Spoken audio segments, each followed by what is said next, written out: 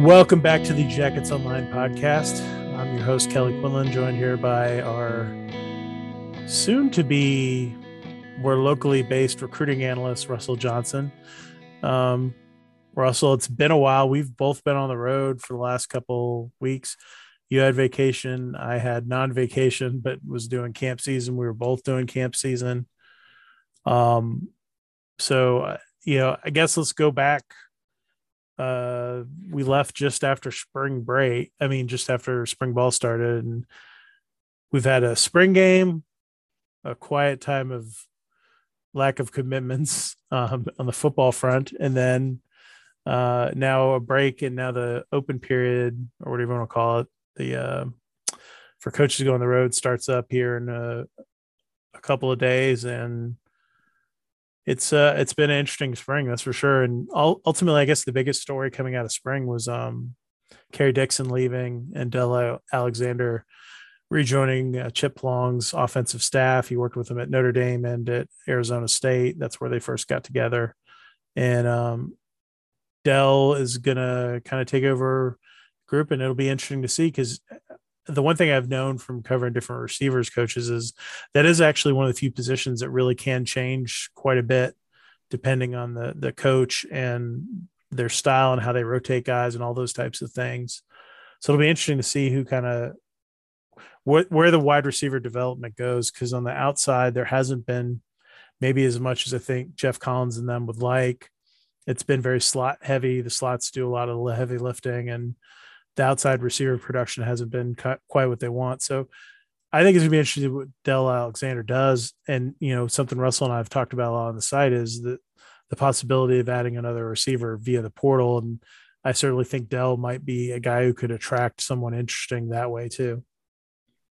Yeah, I can't agree with you more on that, both with the lack of development on the outside receiver spot, but then also with the interest there may be in a few guys from Del Alexander's past, or even just guys he recruited back when they were in high school, just at a new level, and the chance to get right into an offense and to make a splash. But in terms of recruiting for Del, it's going to be not really more of the same, but he's pretty familiar with the state of Georgia. And if he needs to, he'll go on the West Coast. He is a pretty well-known coach. He was at Notre Dame, like you said. He was at Arizona State. He's been places, and he's hosted kids. He had the 2024 four-star receiver on campus earlier this week, who from the DMV, from the DC area, who was actually on the Notre Dame campus in the past and knew him that way. But from that hire, and then also, I know you mentioned that was arguably the biggest story, but I'd say also there's another pretty big hire that happened for Georgia Tech that has really off the field. Sure. Yes. That's a different story. I guess I was referring more to on the field, but yeah, off the field. Yes. Yeah. Georgia Tech was finally able to get everything done, the ink dry, and Kenyatta Watson Sr. on the staff. And to be honest with you, the time is 10:34 p.m. on April, what is it, the 14th? Yeah, 14th. Yeah. And I don't know if he stopped working since he started. In between, hosting kids, scouring the portal, but really, it seems like while there hasn't been any results in terms of public commitments and things of that nature, it seems like the staff, fully assembled now, is ready to grind in terms of recruiting, and that's so important. If you look at what they've done, Thomas Gary taking over kind of a lot of Patrick Settis's job in terms of the recruiting piece, and then having Kenyatta with his piece of that as well as his NFL stuff and just his name in the area. It'll go a long way, right? Like that. I think that's been a net plus in that realm, right? For how things are getting done. And I think Patrick's happy with what he's doing at North Carolina. There's been progress on the NIL front. There's like four different things going on at the same time. I think two of them now are sort of in place, which was the initial sort of first wave of kind of NIL deals, like, Jeff Sims, Mercedes deal, stuff like that, that the individual deals that were kind of done. And then there's, a piece of a collective in place now, with some different position groups, but going forward, there's still some more, I guess, forward facing with fans and stuff, NIL stuff coming. So all of those things kind of work hand in hand right now. Until they get a handle on NIL stuff in terms of the NCAA, I think it's sort of something you have to at least have in place so you can point, hey, look, we have this available for guys.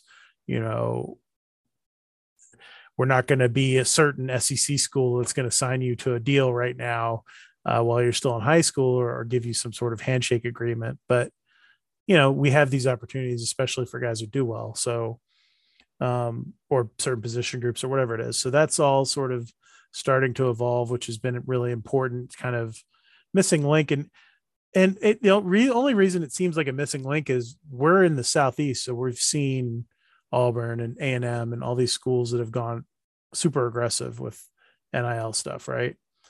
But the reality is, in other parts of the country, it's not been that way whatsoever, right? Even in the league, I think Georgia Tech's only like the fourth ACC school with a collective fully set up right now. So, really, yeah. So I was talking to one of the boosters that's behind a lot of this stuff today, and he was telling me that there's really only a handful of schools that really have it together at this point, and Georgia Tech's actually in a decent position for once, with kind of trying to get ahead of the curve a little bit. Looking at how that all dovetails into football, right? I think objectively you can look at the staff on the offensive side of the ball and say this has been an upgrade, right? This has been a significant upgrade. I think you look in the recruiting office, and I think there's a high-end upgrade. It'll be interesting to see what happens with how the other pieces of it all fit together, right? But I like the structure of this a little bit better, of what they're trying to do. Long term for Georgia Tech, I think it makes a little more sense. I think you had, a guy like Sudis, who's great. That dude was involved in so many things, which is tough to balance, right? And so I think having that job split up now between Thomas and Kenyatta, I think, is a little bit of a net positive there. Thomas is really good at what he does. And the offensive staff looks like what I thought a Jeff Collins offensive staff would look like. What a guy trying to run a pro offense, his staff would look like. You have guys that all have P5 experience, and Brent Key, the lone holdover now. You have Chip, who obviously has it, Chris Winkie, who has it, and Dell, who has it. And you have a young active recruiter guy, and Mike Daniels, who they're trying to bring along as sort of the young gun of the staff, right? So to me, that looks a lot more like what the staff would have looked like with Shard Choice, and had you had those type of guys in 2019 and not 2022. So it'll be interesting to see where the results are. Everyone is super excited about it right now. I will tell you on my end, from players, coaches, people around the program, people who watch practice, from even what I got to see of practice. I think people are excited to see what the offense looks like this fall. I think it will take a step forward. And that was sort of the big thing there. And then defensively, I think it's interesting because, to me, while the names aren't as impressive, I think they've taken a step forward a little bit with some of the hires. I think I like what Coach Tillman's doing in the secondary. I like what I've seen from that group. They look more focused. Having Coach Seymour working with the linebackers, is somebody that knows the defense really well, but doesn't have the stress of having to call the defense in it. I mean, think about it. Like, Andrew Thacker is trying to call a defense the last couple of years. He's also coaching linebackers, trying to make substitutions. And all of this is mostly against teams running tempo. That's really difficult to do. So I think it makes some sense. It'll be interesting to see what the cake looks like after they bake it, right? And they start playing games and serving the cake. Is it better? Is it worse? Is it the same? I think you'll learn a lot more about kind of Thacker and Collins and kind of that brain trust there. And Jeff's betting on himself, right? Andrew's his guy, his fingerprints all over that defense though. So to me, it made the most sense. It's what I thought you'd do in the situation. If you're Jeff Collins and your back's against the wall here, bet on yourself, bet on guys you trust. Bet, the big hire to me though, on that side of the ball is David Turner, who's a real veteran guy, brings some seriousness to that side of the ball too. Not that the other guys aren't serious, but he is an old school coach. Like, he's funny. He tells jokes. He's an entertaining dude, but he's also serious as hell. So I think that, and the kids respect him, and it's very obvious, right, that they respect him. And I like how Coach Turner and Larry Knight are kind of working together in that room. I think Larry Knight's been sort of the unsung hero on that defense the last few years, working with, spare parts and guys that wouldn't start at other schools, guys who would struggle to play at times at other schools, just kind of hodgepodging a defensive tackle group together the last couple of years. And now he gets to work with the ends a little bit more, gets to work with the whole D line. You have Coach Turner kind of there dealing with the D tackles a little bit more. I like what I've seen from that group too. So to me, it's been a marked improvement. Obviously, the other $1 million question is special teams. We don't know. In the spring, you don't do a ton of that. You kick field goals, you work on some fundamental stuff with return things, but you're not doing live kicking or any of that in the spring. Yeah, exactly. And, that's where that kind of stuff becomes so critical in terms of, what the specialists are doing. And they're like, this time of year, I know Aiden Burr, I don't believe he reports until the summer. And, he had a really big health scare during his senior year. But, you've got him, and then you've obviously got the incumbents who are on campus already, Jude Kelly and, the names are escaping me. David Shanahan, the punter, and Gavin Stewart, the longer kicker. And Shanahan. Yeah. With Shanahan, I think last year the expectations, no one really knew what to expect. A guy coming from another country, and also replacing Presley Harvin was such a kind of a tall task. But he was also punting a lot as well. Yes, his foot was probably tired, to be honest. Yeah, I mean, so that was a whole other piece of this too, right? It wasn't like, when Presley started, he was working. He played under Coach Johnson. He he punted 25, 30 times in a season, because he played slow tempo and they were effective on offense. The offense was less effective, and his punts went up each year. I think his first year with them in 19, he set the record for punts in a season by a single person. So at Georgia Tech. So it's a little bit different. He got thrown into the fire. He has all the physical tools. I think with him, that's just reps, right? Like him getting out there and kicking live against, pump blockers, and they do work on that stuff some in the spring. But with David, I think that's his thing. He's just got to be consistent, and that takes time. Presley wasn't consistent out of the box either, so no punter. That's a little bit different even than kicking. So that'll be interesting to watch, kind of his progression, see where he's at. I think Jude Kelly did a good job kicking the spring. I think Gavin Stewart did too. But it's hard to tell. They're not really they don't really go live on the kickers, so they should be hitting a nice clip in spring ball. And if they're not, you're like, every once in a while you go out there for a day and they're not hitting them, you're like, ee. But at the end of the day, I am hopeful that they will finally turn the corner on kicking this year. And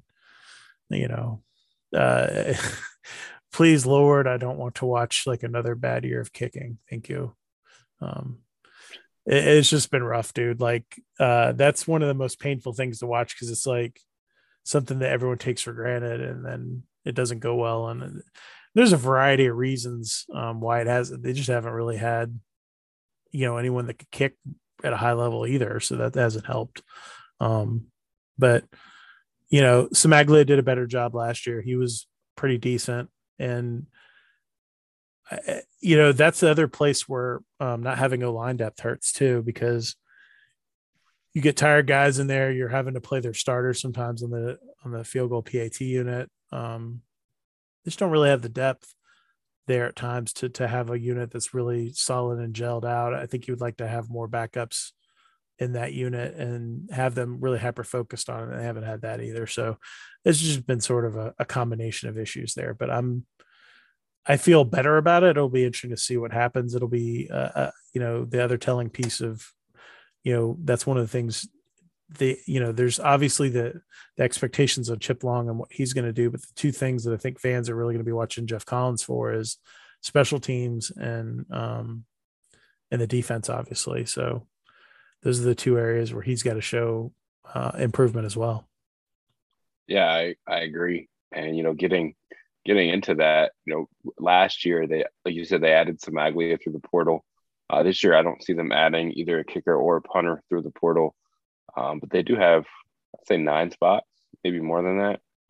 It depends on what happens with one kid that we thought was going to end up here that may not. But I would say right now they have 9 open. So yeah, not really expecting anyone else to get in the portal. And there's one kid that's in flux that we're still waiting for him, as you said, to get his act together, and get into get his all his stuff done to be in school.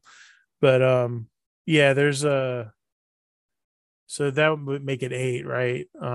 If you look at and then the other top transfer target they have currently would make it 7.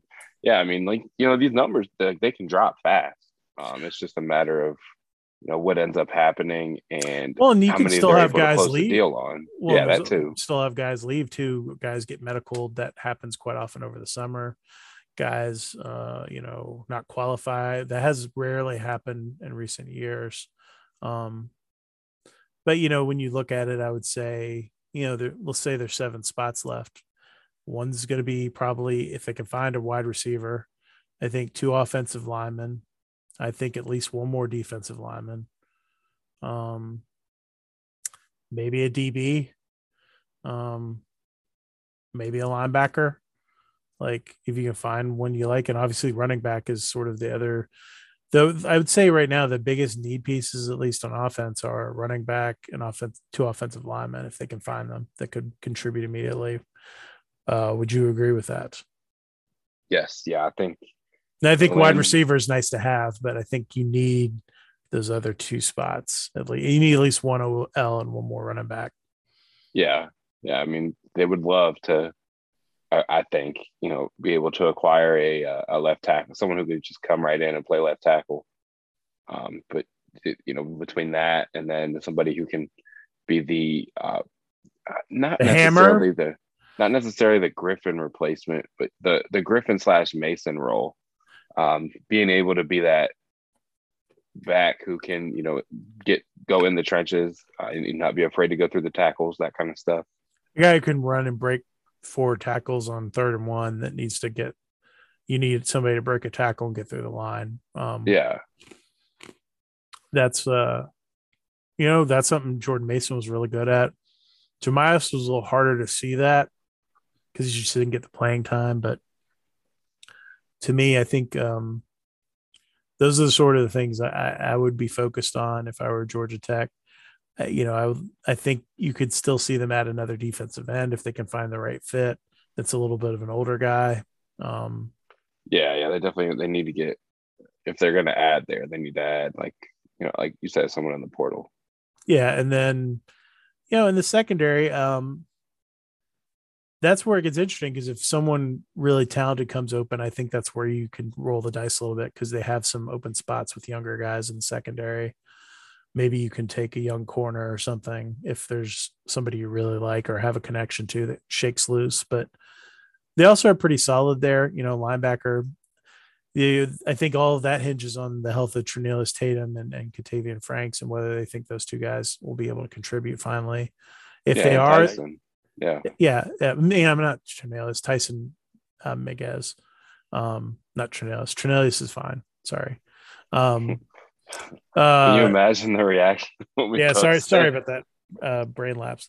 Tyson and Katavian, the two high school teammates, Katavian had his issues and had to take basically the year off last year, and Tyson's just had bad luck with injuries, and he's supposed to be getting cleared here very soon.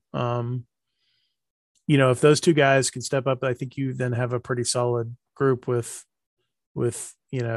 Tatum, like I said, A. Sealy, Charlie Thomas, and Demetrius Knight. I think that's a solid four. If you had a fifth guy, you'd feel pretty comfortable there.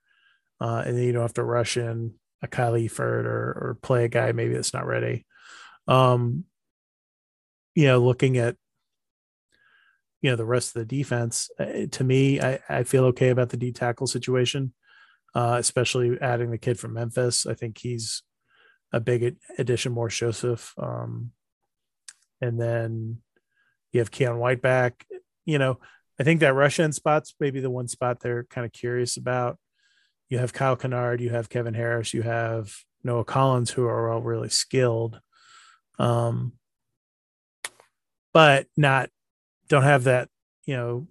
Kyle has a good bit of game reps under his belt, but the other guys not as much. So I think if you could find somebody that would fit there, that makes a lot more sense. Because I think at the field, the strong side end, they're a little bit better shape with Keon and Sylvain and Josh Robinson, who all have played a good bit as well. Josh a little bit less, but Sylvain's been pretty good. And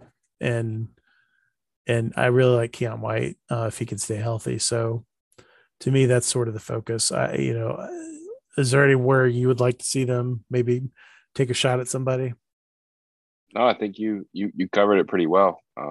Just to be selective with the spots, but don't, there's a lot of schools right now who are doing this thing with the portal where they are, that they're just going, big game hunting. And then if they don't get anyone, they don't get anyone. I don't think that Georgia Tech's in a spot going into the 2022 season where they can do that. I feel like it's good to have high level targets, but at the same time, you also need to have those guys that you can keep warm right now, who aren't making a decision because they're not coming in for spring ball or anything like that. There's no timer in terms of making a decision right this moment, and you can like I said, keep them warm, go after the other guys, and then if those other guys are getting too big of deals for NIL or ending up elsewhere, you can pivot quickly while having also already initiated conversations, possibly even offered the kid, and get him on campus and then close the deal. I think that's really the big next step. Like you saw what they did with the Memphis transfer, being able to host him during the weekend.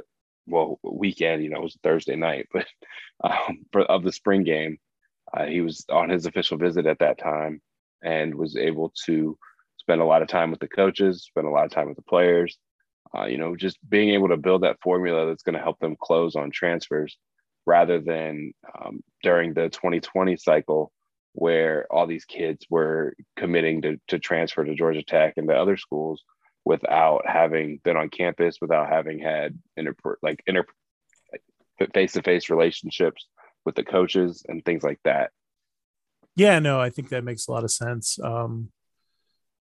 It'll be interesting to see where all of this leads to. And there's been a lot of what I would call guys getting people to enter the portal who they're unsure if they actually even are takes right now. That's been an issue. There's been a lot of nonsense with the transfer portal. I really do think you need to put in like some barricades on it to where you can't just go in arbitrarily, randomly in the middle of semesters or in the middle of the season or whatever. I think they got to figure that out a little bit better. Yeah. I mean, the fact that there's still been no real not legislation, but there's no real, I don't know, not even rules. I don't know really what the word is, but there's no regulations. Protocol. Yeah. There's no regulations about anything going on right now in the transfer portal. And I think that's what makes, the situation so interesting for a kid like Brandon Jennings, who, to my knowledge, is the first one to enter the transfer portal, start spring practice at a school, leave that school and re-enter the transfer portal and then try to make a decision and become eligible for the 2022 season. Yeah, that'll be an interesting sort of test case for all of this stuff. Like, where does that stand? How do they look at it? I don't know. It'll be that'll be a fun one to watch. Those things generally have not gone in Georgia Tech's favor traditionally. So I'll be curious to see. We were talking about this before the podcast started. The NCAA is always a very reactive unit and not a proactive unit. And typically they make kids kind of suffer and be test cases for these things until they figure out their way. So it'll be interesting to see if that's the case here with this young man. Yeah. And, bringing him up specifically, obviously, by the time you hear this, Georgia Tech offered Jennings on, he posted it on Thursday night. He had the offer a couple days prior.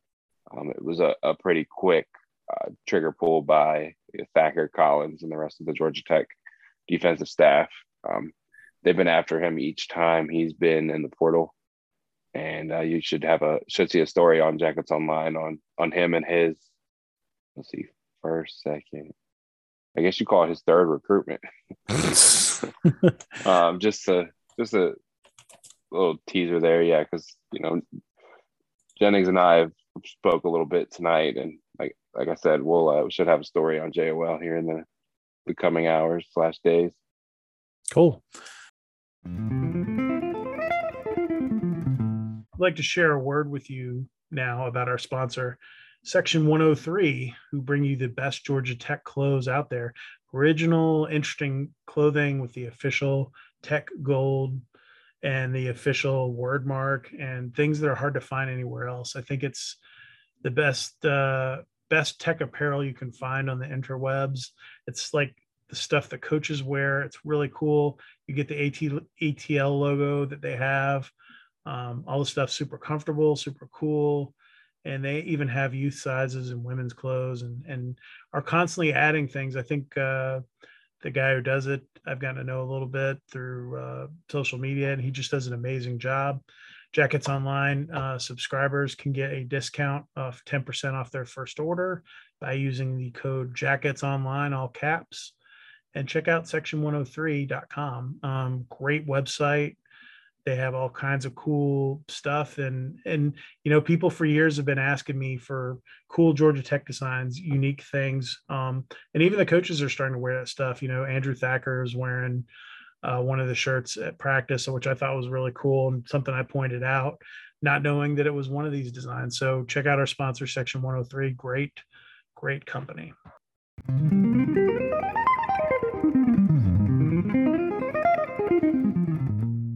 Let's switch gears here and let's dive into a little bit more. Let's touch on the hoops portal a little bit quickly here. This can dovetail into another funny story. Georgia Tech picks up Lance Terry from Gardner Webb on Sunday. Russell and I were in a pit barbecue place and north of Dallas. I was breaking Russell in on his first pit barbecue experience in Texas and how they do it. And my man stepped up and got himself like $70 worth of barbecued meat. It was in like a meat coma as this was all unfolding. And I was trying to talk to a source on the cell phone and his eyes are like rolling back in his head and he's like dying eating the barbecue. Well, man, when we first walked in, and it was so smoky, I was like, oh, please tell me this whole restaurant is not this smoky. I was like, we're going to have to leave. I'm going to have to go to like In-N-Out or something. I can't handle this. But then, once we selected the food, I guess I shouldn't have told the guy it was my first time because I feel like he just loaded up the plate. Yeah, he basically was like, you Rube, I'm going to make your boss pay for as much barbecue as humanly possible that you can't even really eat. But, yeah, no, it's pretty funny. I'm like sitting there trying to kind of write something on my phone, get stuff up, and Russell's like pretty much like non-existent over there, like sitting, sipping a drink, like kind of like glazed over. Um, it's pretty funny. Yeah, I texted my wife. I said, I don't know if I'm going to make it to the airport at this rate. And but I believe we first like the first part of the story we broke was that he was just on campus. Yeah, so that was fun. I got tipped off that he had done We the were in a visit, car. Yeah. and my source was like, "You should probably talk to him." And I was like, and I was so out of it from what was going on too that I didn't piece that together, which is normally, hey man, that kid committed. I'm not telling you that he committed, but you better talk to this kid like ASAP. Yeah. And yeah, that was um where things kind of went. Yeah. And then I texted the kid, and it was a good thing my flight did get delayed slash canceled, whatever the heck you want to call it. And I ended up in Dallas another night because while I was there, kids started responding. I think it was later in the evening, and we were able to get a story out of him. But it's just a little bit of inside baseball there on how it all went down, because we were leaving the rivals camp in Dallas when I believe Kelly's phone rang, and we were in the car, and that's when we had figured out that this kid was the one on campus, and we like I said, we broke that, and then shortly after, like he said, there was the news that he had committed. Well, there was a whole thing going on too over the weekend because they had the whole thing with Rev leaving, Coach Eric Revno taking the job at Oregon State. So I think there was some kind of extra top secretness going on because I think people didn't want us to know that Rev had taken the job yet. And then they had the kid on campus, so Josh wasn't out on the road. And then they had some staff out on the road and trying to kind of figure out who was out on the road. And I was kind of wrapped up on that. And ultimately, at the end of the day, a credit to Josh Pastner, he's trying to keep a little bit of stuff kind of under the radar here with some of these kids like Lance. They were just trying to get it done. And so it'll be interesting to see where this all ends up. They're still working a lot of kids. Hayden Brown, who I've written about extensively at Ford, he will be on campus next week. He just visited South Carolina.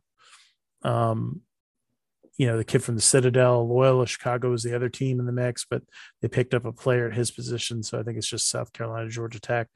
And there's a ton of other kids, and there's a lot of kids that are trying to keep quiet that they're on right now. And not a huge hurry to replace Rev.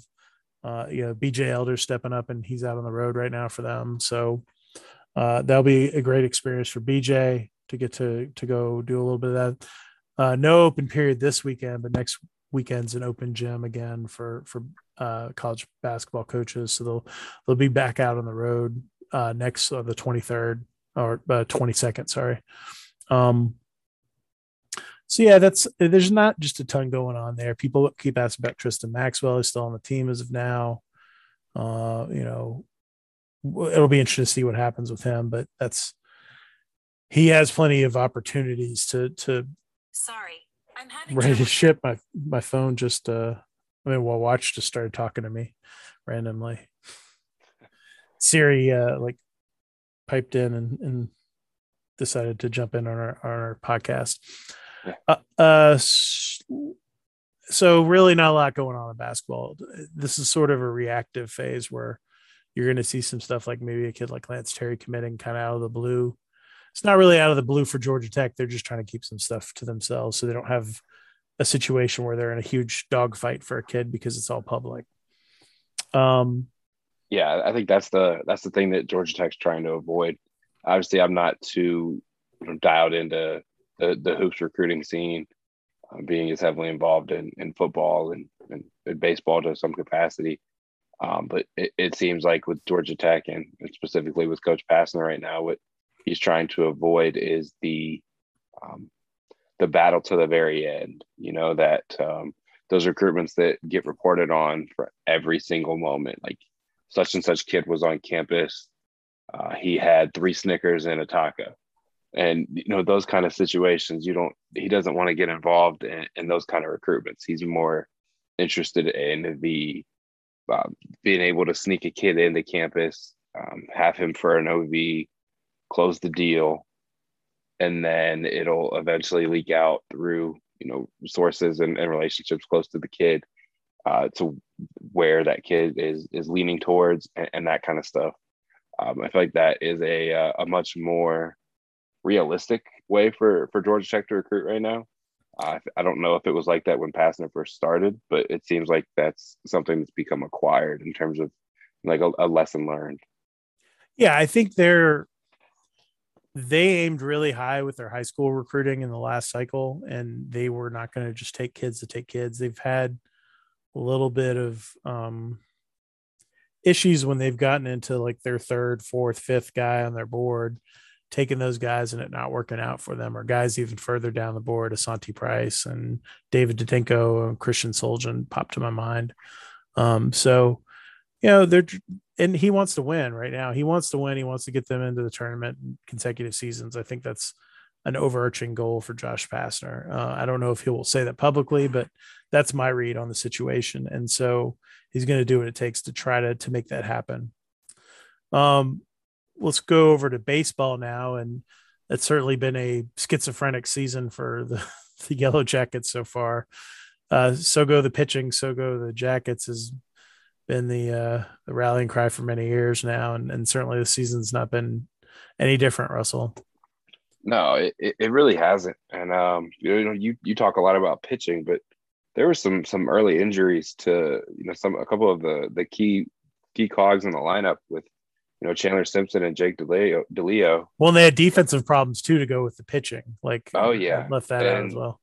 And I think that's really the in my opinion been the most interesting storyline to follow for Georgia Tech baseball this year is the emergence of Jaden Jackson, who was really coming into the season. I talked to several sources, and I wouldn't call him an afterthought, but he wasn't someone who was expected to have such a large role. But then, push came to shove. There were some situations that came up, and Chandler was out with an injury, and Jaden really stepped up, and he stepped up defensively. He was able to show some pop with the bat in terms of being able to get on base. And he took a role and grabbed it, and he hasn't let go. And that kind of stuff, those kind of situations are always fun to watch, both for media and for fans of baseball, because that's something you don't get to see too often in other sports. I mean, obviously you have special circumstances in football where a quarterback will get hurt and the backup will come and be the star. But in this situation, Georgia Tech's found a way to have the three main factors for the middle infield in the lineup at the same time, because you've got Borden DHing, you've got Chandler at second, and Jaden at short. And being able to have that has been such I wouldn't say a relief, but it's been game changing for them defensively, because you've got a plus second baseman defensively who has the ability to play shortstop if needed. You've got Jaden, who's played all over the infield, and then Borden, who has a much stronger bat than he does a glove. You've kind of got everybody in the right spot, and being able to have that at this stage of the season as things kind of pick up, and right now they're one game under 500 in conference play. That's such a big deal. And speaking of that, in terms of the pitching, early on they tried out Zach Maxwell as a starter, and it just didn't ever really stick. He had a really good first outing, I believe it was, if I remember correctly. But really ever since, he's struggling to, get his pitch count up. He was struggling to, when your mindset is different when you're coming out and being as a starting pitcher than it is when you warm up in the bullpen during live action and then go into a big spot. And rather than being that starting pitcher who was pitching on Saturdays like he was, hoping to be originally, he's shifted into this role as the kind of like a stopper. The bases are loaded, nobody's out. Here comes Zach Maxwell, and he's been able to get his velocity back up, and while also being able to not have to get to that pitch count in the 70s or 80s.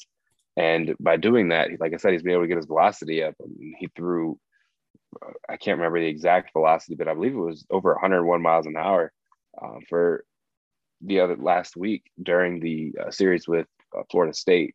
And just being able to do that consistently, especially as, bullpen arms such as, Luke Bartnicki, Cole McNamee's never really found his role. And, even Dawson Brown had some really tough moments early on this season. He seems to be, coming into his own a little bit, but just the struggles. And then, the rotation for this weekend in Chapel Hill, it seems to be the rotation they want to roll with if they can moving forward. And that is a Friday Chance Huff, Saturday Logan McGuire, and Sunday Marquise Grissom Jr. Grissom Jr. is, obviously talked about more than most players on the team, not named Kevin Parada, because of his last name and his dad and everything. But he's really, developed into that role. And I'm honestly surprised he hasn't moved up to the Saturday role. But it seems like on those Saturday games, they want to give that spot and give the ball to one of their talented freshmen. And McGuire's got that. And then, in the future, I could also see Carwile continuing to fight for that because he had a really strong start there as well.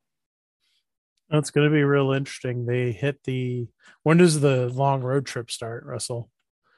Where they are on the road forever. They're on the road for like the entire end of the season, basically. The way the schedule worked out, kind of funky. Because they didn't leave the state of Georgia for a while in March. I think it's May 6th. They go to Clemson, and then they're basically on the road. They go to they play at Akron, at Kent State, at Pitt to end the season. So they have like this road trip with one home game, basically. And after May 1st, they play the Hurricanes here, and then they have one midweek game with Georgia Southern, and that's it. Everything else is on the road. So you see your Jackets over the next 2 weeks, because that's it. Yeah. Right. I think that's the crazy part, like you said. And then, but the other crazy part this season, and I know it's been talked about quite a bit on social media this week, it's the strength of baseball in the state of Georgia. I mean, there's so many schools that play baseball, like college baseball at a high level, and you've got them all in the, like, I don't remember if it's the top 100. I don't remember the exact number. I can pull it up, but just the overall depth of the state is so much better than it has been in the past. UGA has been better than many expected. Georgia State obviously just beat Georgia Tech in the midweek matchup. That game could have gotten much uglier than it did. But then you've also got Georgia Southern, who's been playing really well, and then Mercer also. Yeah, it's good. It can be, when they're all clicking, it can be quite a murderer's row and there's a lot of those games that you play just because of location and stuff. It's easy to play. Here we go. So Georgia State, Mercer, Georgia Southern, Kennesaw State, Georgia Tech, and UGA are all in the top 25 in RPI. Wow. That's crazy. And Georgia Tech's schedule this season has been insane. And, they're going to Chapel Hill, and they'd love to take 2 out of 3. But, I mean, the way North Carolina plays at home, they're one of the best teams in the country at home so far this season. It's going to be tough for them to do so. But coming out hot on Friday and getting a quality start from Chance Huff would be a great start. Gotta set the tone, baby. Gotta set the tone. Let's kind of wind things down here. Recruiting's been obviously kind of a big focus for us the last couple of weeks with the Rivals Camp series and being out on the road. And Russell was out with me in Dallas, and that turned out to be a little bit of a wash for Georgia Tech content. But we did see, we were privy to a viral moment that moments that I picked up on really quickly, actually, as it was unfolding.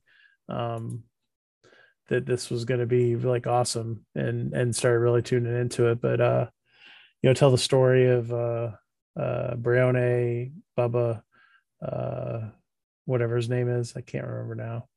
The Brooks. Yeah, Brooks. Yeah, I mean, just that's a kid at South Oak Cliff. They win. Choice was still here. Choice was still at Georgia Tech. He was on staff. He was on the road and recruiting.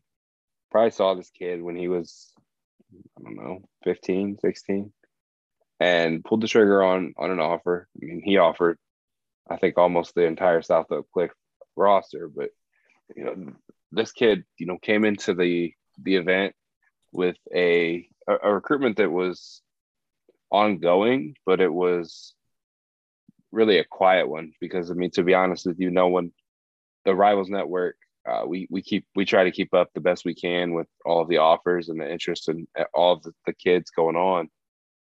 But it can be overwhelming at times, especially in the state of Texas, where there's so much talent and so much going on. It actually got to the point to where when we were at the camp, Brooks actually didn't have a picture on his profile. I don't believe his height and weight was correct, and there were no offers on any recruiting profile that he had on any site. And he came out, performed, was explosive, both with his mouth and with his body. And he made the most of the opportunity. And it was funny to see. I mean, I don't know if we'll probably have to attach the video to the link to the podcast so everybody can see. But I mean, it was a spectacle, and the kids were on his team. Like the other linemen were. Even the defensive guys were digging it, dude. Like they were laughing too, man. It was hilarious. And the best part was the dude lined up. He lined up at right guard, center, and left guard. He made sure he took a rep at each one of them in the first set of rounds, and he just dominated each of his guys. He even kicked a guy out to get an extra rep at left guard. Yeah. I mean, it was hilarious. And there's always some moments like this, but this one was especially funny. Just because he is such a massive human being. And the joke was that some of us were talking about, like I was talking to our Oklahoma and Texas guys, and they're like, 20 years ago, this guy would have been like an All-American, high school All-American recruit, like a 5-star type guy. Not 5-star, but you know what I mean? Like when teams were not running tempo and just had massive offensive linemen back in, 20 years ago, or even longer. I mean, he would have been the starting right guard at Oklahoma for Barry Switzer or something back in the day. Like, and this kid now is like, he's so interesting. Like, to me, like he needs to like go play at the U or something, because I think that would be hilarious fit for him, like at Miami or someplace like that. But he just needs to I want to see that kid play somewhere in college, because I think it'll be entertaining, because he's just so huge and so strong, and he just so funny, man. I was just cracking up. Like if you turn up those videos loud enough, you will probably hear me laughing in the background, because I'm just cracking up as he's doing all this stuff, because it was so funny and he was so dominant. But yeah, so like, we get out on the road, and it's interesting because sometimes it's not necessarily guys getting recruited right now. What ends up happening a lot of the times is guys get offered after we go out and see them on the road. And some of that's like the running back. Yeah, exactly. Like Marquise Collins, the College Station running back, who I wasn't aware was even, kind of on their radar. And then I get a ping from somebody close to Collins, Marquise, not Jeff. And he's like, I think Georgia Tech's about to offer. And I'm like, what? I was like, I thought, you would think that they would stop recruiting running backs in the state of Texas after Choice was there. And then also after hosting Newberry for a visit, thinking they were the leader, and then coming to find out that distance was too far for him. And he ended up actually committing to Colorado within maybe a day or two before Collins got the offer. You have those kind of situations that come up, and then there was another kid who was there. I think his name's Tayshawn Henry, Rivals 250 kid that everybody in the state of Texas loves. And, he doesn't, or Tayshawn Wilson, who doesn't have the size that everybody loves for a corner or DB. His talent speaks for itself, whether it's ball skills, being able to be quick. And Georgia Tech pulled the trigger on an offer. So, you kind of give one of those, curiosity interviews for a Rivals 250 kid in Texas, just to see kind of where his head's at. But, there's a lot of interest there. And as I reported on Sunday while we were there, it sounds like, Seymour is going to lead the way for them into at least an official visit. Obviously recruiting in the state of Texas against Texas, possibly Texas A&M, Baylor, and those other schools can be an uphill battle. But just getting him on campus is honestly an achievement in itself. Somebody should buy AJ Newberry a map and show him. Boulder is almost 14-hour drive from where his high school is, and Atlanta is, I think, 11 and a half or 12. Just saying. And by the way, when it snows, that drive turns into like 24-hour, 36-hour drive between Boulder and Dallas. But that was funny because we were supposed to talk to that kid and he didn't show up, and I was going to go to his high school and he committed, and so I ended up not going on that, going over to talk to him, which was pretty funny and very fitting for the way that kind of camp turned out kind of weird. But yeah, it's been fun. Russell's got one more camp coming up, or two more. I'm sorry. He's got Indy and Atlanta next month. Indy at the end of this month, and then Atlanta next month. The Indy camp should have some interesting kids. Hopefully, some of the Ohio kids that Georgia Tech are recruiting to show up. And then, we haven't even talked about their 2024 commitment. Oh yeah. The kid from Ohio. From Princeton. What's his name? Russell. TJ Engelman. Yeah, TJ Engelman. So the running back. That was very funny. And by the way, they've had 2023 commitments. Just to be clear, they had kids decommit, and due to some changes that went on and changes in priorities and stuff. But so I think it's a little disingenuous to totally say they don't have a commitment yet for 2023. They've had a couple. And obviously, remember last time was a Juju that was committed, decommitted in the early spring, early winter, maybe before the spring. Then he ends up signing a year later with Georgia Tech in February. So you just never know what's going to happen with these. They continue to recruit some of these kids. But speaking of that, I'd like to go on the record and say that I think at least one of their early 2023 commitments is going to recommit and sign with Georgia Tech in December. Huh. I have an idea who it's not based on some conversations we've had off mic, but that'll be interesting. That's a bold prediction. I'm sure people will be guessing about this tomorrow on the website, but that wouldn't surprise me at all. And that's something else that I think right now, there's just a lot of negative momentum for people wanting to see what's going to happen. And that's fair at this point, right? They've kind of recruited over their heads this whole time, given kind of the on the field results the last couple of years. So now people want to see it a little bit more, and there'll be some, and there's kids they could go get tomorrow if they just wanted to get a commit. The problem now for schools like Georgia Tech and really most programs, except for Clemson, is they're not taking full high school classes. So if you're only going to take 15 high school kids or 14 high school kids, you got to be a lot more selective about what you do. And you can't just kind of roll the dice on a kid or two and get someone in the boat to have someone in the boat who, maybe is a little bit of a fringe guy, maybe a guy you want to see in camp this summer and work out on your own. That's another piece of all of this too. We forget that we're a month and a week away from the first sets of summer camps, about 6 weeks away from them.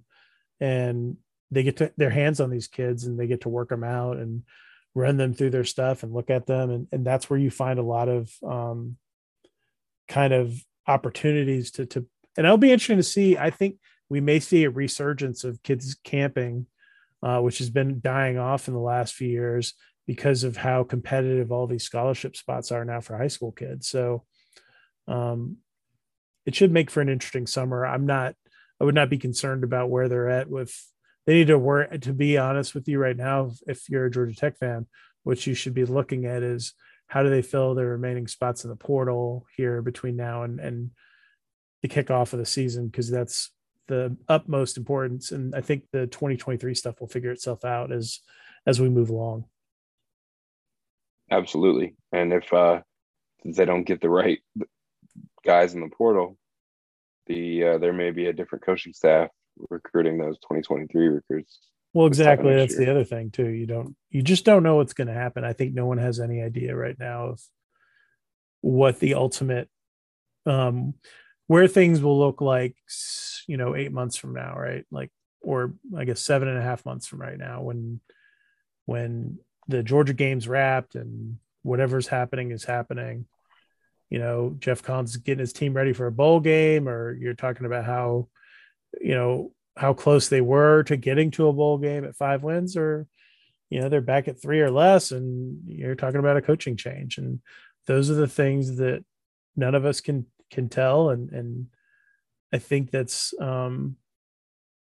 it makes it difficult, but I think the staff's done a good job considering, the way they're getting negative recruited right now and the reality of the situation too. Let's not mince words here, but I think they've done a pretty good job. So, it'll be interesting to see.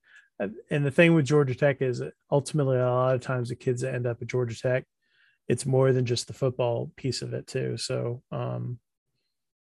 if you go back and even look at like the first class that Jeff had, that was a lot of Coach Johnson's kids, that stayed just because they love Georgia Tech and wanted to be a part of the program. It had nothing to do, because it was clearly going to be something completely different. It was a total 180 from what they were doing, and then almost every facet of the program. And those kids stayed because they wanted to be at Georgia Tech. So the program does recruit itself to an extent as well. So I think those are all things we, have to file away in the back of our heads here as we watch this unfold over the next couple of months. Absolutely.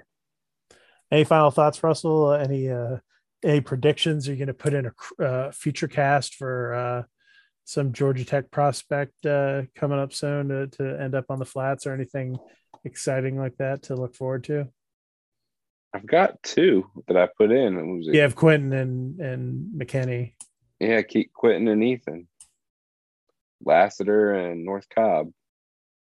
The only real last prediction, closing thoughts, is that, this class, I believe, is going to be more Georgia focused, which is crazy to even discuss after seeing the last few, but it just seems like the focus and the emphasis on the state of Georgia is just at a new high in terms of the amount of evaluations taking place, the amount of competition there's going to be for their spots in their class. Once the summer rolls around and high schoolers start to realize, oh my gosh, those freshmen from January and or February and December signing period, they could leave and they may take spots elsewhere.